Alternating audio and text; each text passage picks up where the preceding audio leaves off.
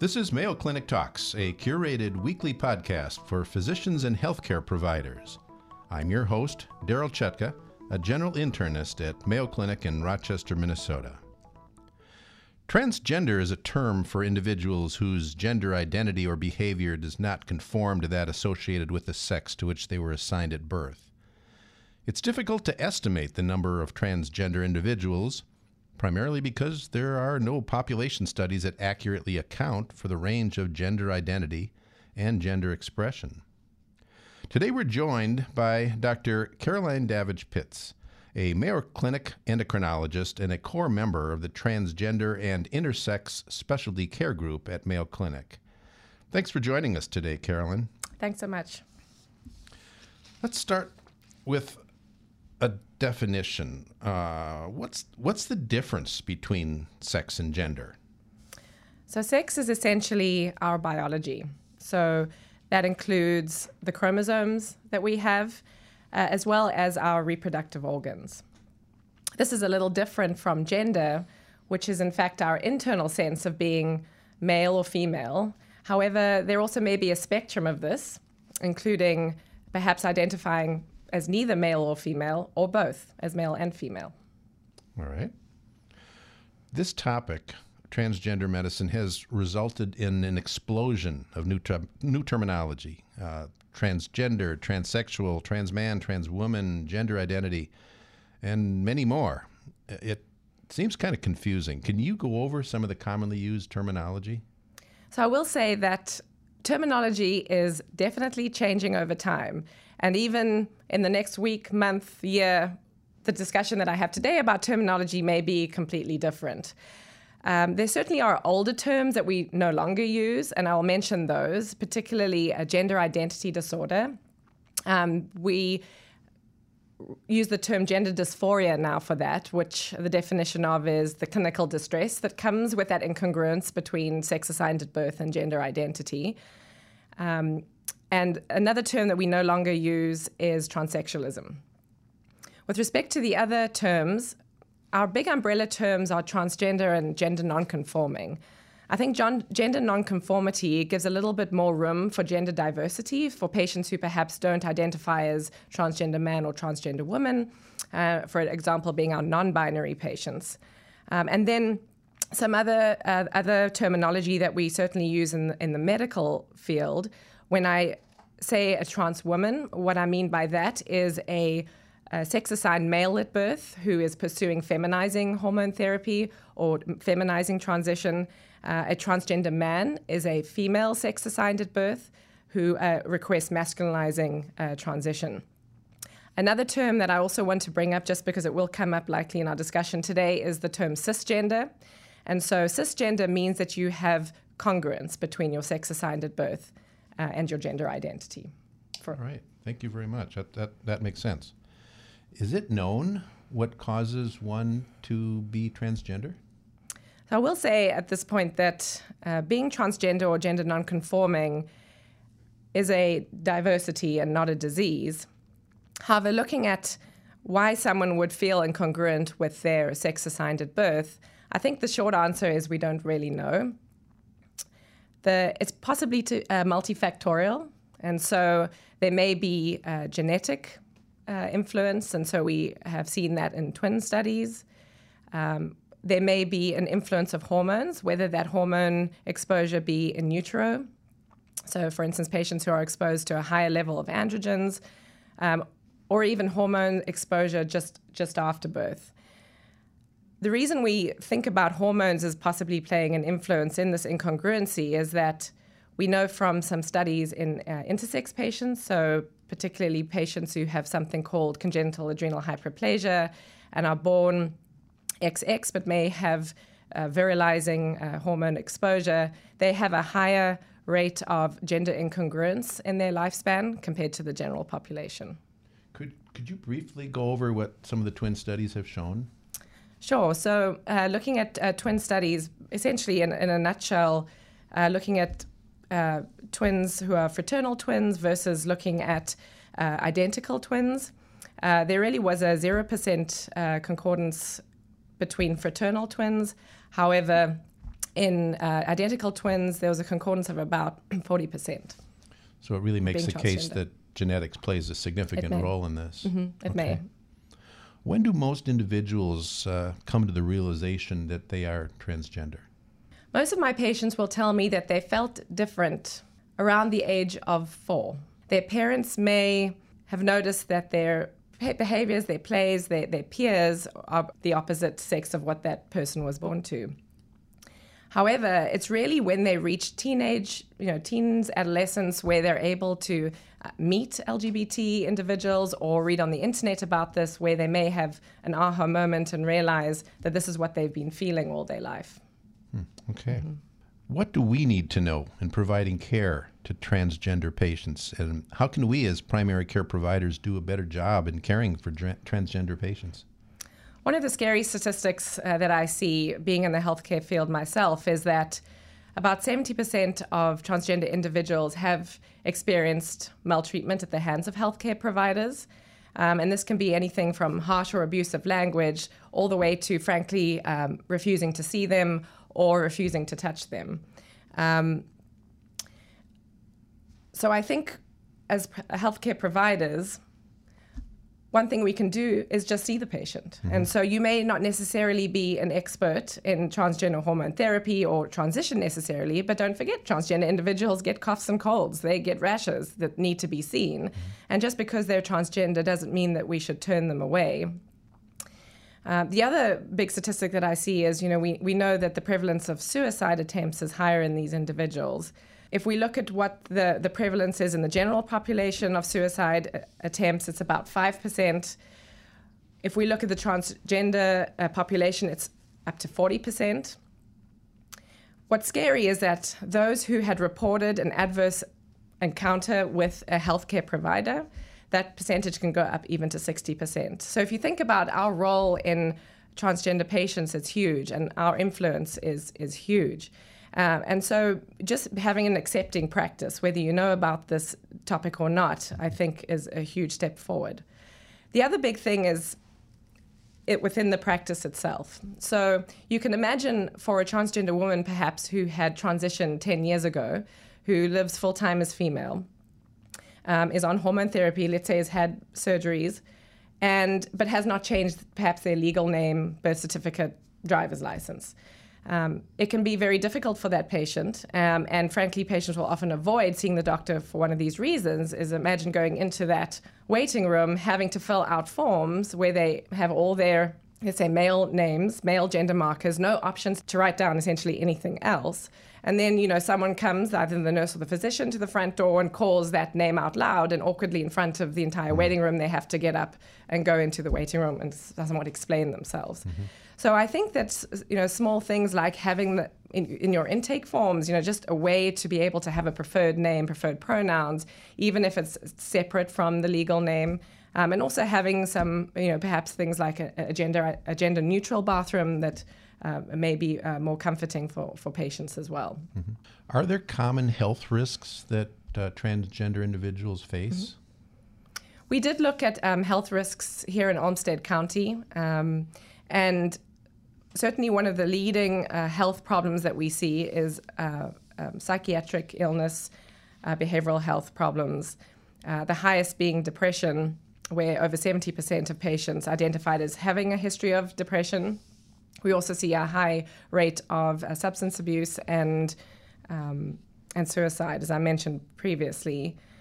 The other thing is patients may avoid the doctor. They may avoid the doctor because they've had a previous healthcare experience that was poor, or their insurance doesn't cover perhaps health-related services. And so many patients don't have the screening that they need. So an example would being a transgender man may not have regular pap smears as they need. And then lastly, we do see in patients who have had difficulty finding employment, whether it be related to their gender identity or other, may pursue sex work. And so we always are careful to ensure we are aware if our patients do engage in sex work, and that we ensure that their HIV screening and STI screening is up to date as well. Okay.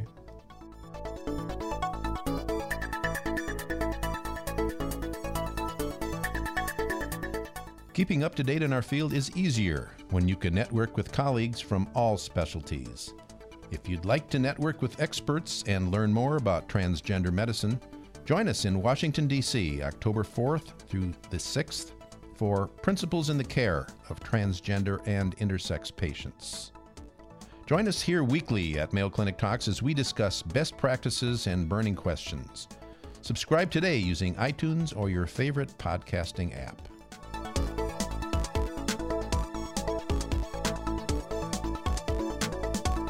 I know some transgender patients pursue hormonal treatment. Is this something that we should be getting comfortable prescribing, or is this something that a specialist should perform? So absolutely does not have to be done by an endocrinologist necessarily. So many of the leading transgender specialists in our country are in fact not endocrinologists.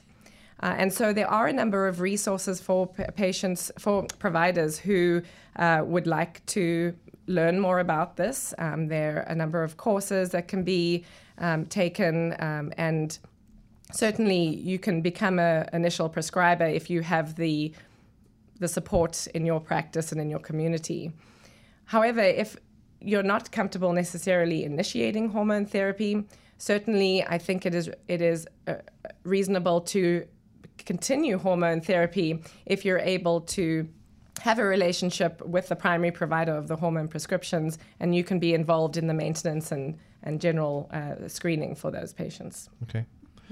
Let's talk a little bit about healthcare screening and preventive strategies. Mm-hmm. How do those differ in the transgender patients who have been on hormonal therapy? Okay, so first I can talk about our transgender women. So these are sex-assigned male who identify as female. One thing that's often forgotten is that these patients have their prostates. So even if they've had gender-affirming surgery, they will still have their prostates in place. And so it's important not to forget screening of the prostate for prostate cancer. I will say in respect to this, if we think about hormone therapy and how this suppresses testosterone and the prostate tissue being testosterone sensitive, the normal PSA range for not concerning of prostate cancer may not apply. And so it's important to keep that in mind. The other thing for transgender women is to not forget about mammograms. We really don't have good science on when and how mammograms should be done, but based on some recent presentations at our annual meeting and here at Mayo Clinic, what we've decided as a general rule is to begin mammograms at the age of 40. In addition to that patient having 5 to 10 years of hormone therapy in addition to that. And I imagine the screening tests that are not gender specific, such as colon screening, would just continue as with any other patient.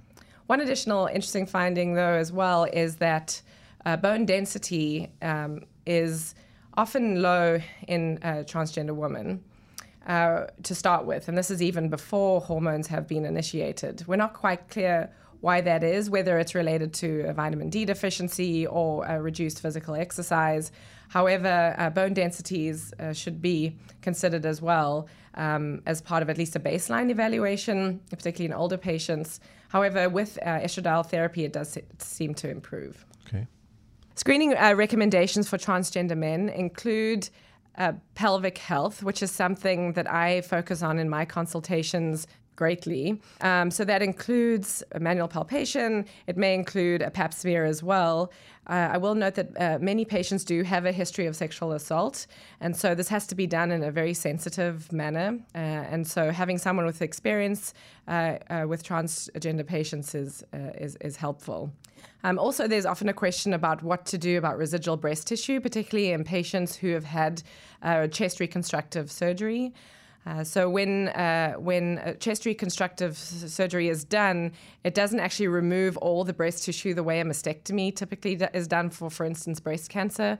And so if you have patients who have something like a BRCA mutation or a very strong family history of breast cancer, you would still need to monitor that residual breast tissue the way you would in a cisgender female.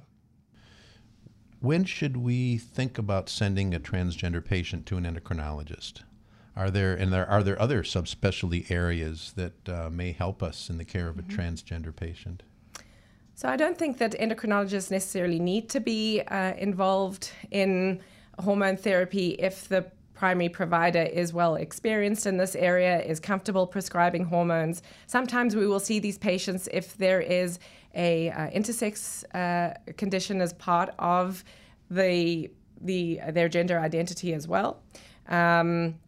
Also, if perhaps the primary provider is having difficulty, for instance, getting testosterone down in a transgender woman. We do utilize a lot of other services. We have a GYN, for instance, that is specific for our transgender men, and I think that is important. We have help with dermatology, infectious disease,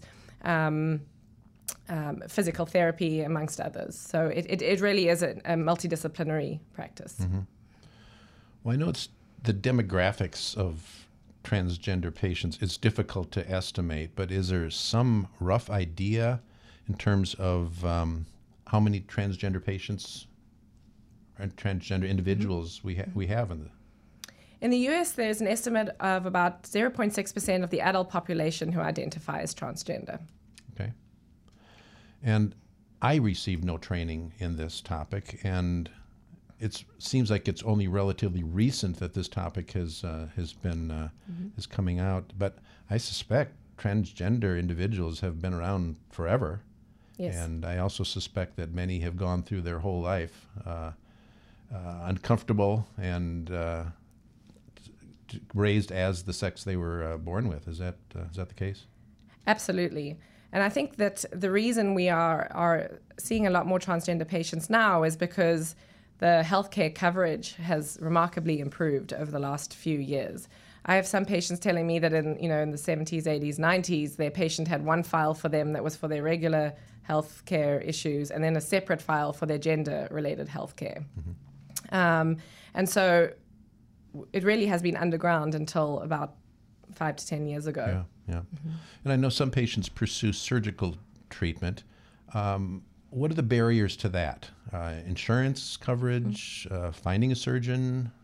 What issues are related to the surgery? I think all of the above. I think one of the leading barriers has been coverage from healthcare insurers. That said, it is improving over time. However, there has been a paucity of surgical expertise in this as well. There's been a lack of fellowship, so teaching our surgeons how to perform these surgeries. However, I think that's changing too over time. So we are seeing more and more surgeons who are having this as their niche practice. Also, a lot of social and financial support. So this is a big surgery. It's a big surgery physically. It's a big surgery emotionally in that person's transition. And so a lot of physical and emotional support is needed. And so, one of the things here that we ensure before any of our patients go through surgery is to make sure that they have that social support in place. Mm-hmm. Well, as I mentioned, I have received no training in this, and I suspect many of my colleagues of my age are the same situation. So what resources are available for us to learn more about the care of transgender patients? Here at Mayo Clinic, we actually have a CME course every year in October, which gives a very broad view and idea of transition with transgender health. So that includes both the track for mental health, surgeons, and hormone providers. Also, our big governing body, the WPATH, or World Professional Association for Transgender Health, they have something called Standards of Care, which can be downloaded off the internet. And they also have a number of courses around the country that can be attended. Also tracks not necessarily for physicians, but also, or providers, but also for mental health and surgeons as well. Endocrine Society just came out with updated guidelines in 2017. Those are great to read. And then, as I mentioned, the Standards of Care from WPATH. Well, we've been talking about transgender patient care with Caroline Davidge-Pitts, a Mayo Clinic endocrinologist. Thank you for your time, Caroline. Thank you so much. Mayo Clinic offers medical education conferences at locations around the country and the globe. Learn from medical experts and network with colleagues at exciting destinations. Plan your next CME course by visiting ce.mayo.edu. Stay healthy and see you next week.